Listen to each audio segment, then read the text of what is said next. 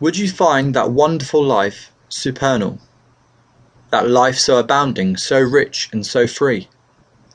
Seek then the laws of the Spirit eternal, will bring them your life into harmony. How can I make life yield its fullest and best? How can I know the true secret of power? How can I attain to a true and lasting greatness? How can I fill the whole of life with a happiness, a peace, a joy, a satisfaction that is ever rich and abiding, that ever increases, never diminishes, that it imparts to it a sparkle that never loses its lustre, that ever fascinates, never wearies? No questions, perhaps, in this form or in that, have been asked oftener than these. Millions in the past have asked them. Millions are asking them today. They will be asked by millions yet unborn.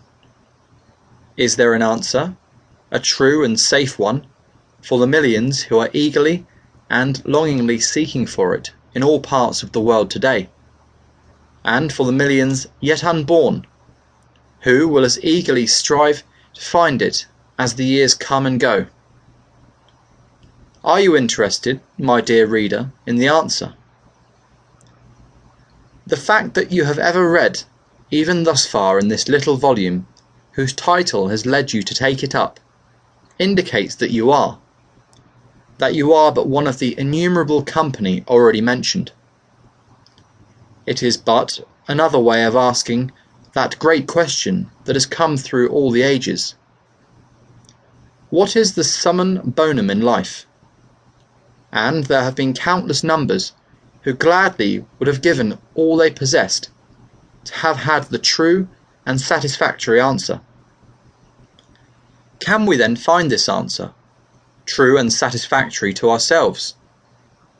Surely the brief time spent together must be counted as the most precious and valuable of life itself.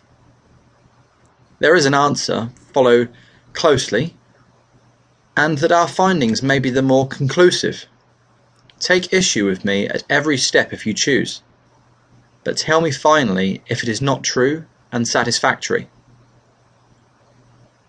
There is one great, one simple principle, which, if firmly laid hold of, and if made the great central principle in one's life, around which all others properly arrange and subordinate themselves, will make that life a grand success, truly great and genuinely happy, loved and blessed by all in just the degree in which it is laid hold upon. A principle which, if universally made thus, would wonderfully change this old world in which we live. A, that it would transform it almost in a night. And it is for its coming that the world has long been waiting. That, in place of the gloom of lives, would bring light and hope and contentment. And no longer would it be said, as so truly today, that a man's inhumanity to man makes countless thousands mourn.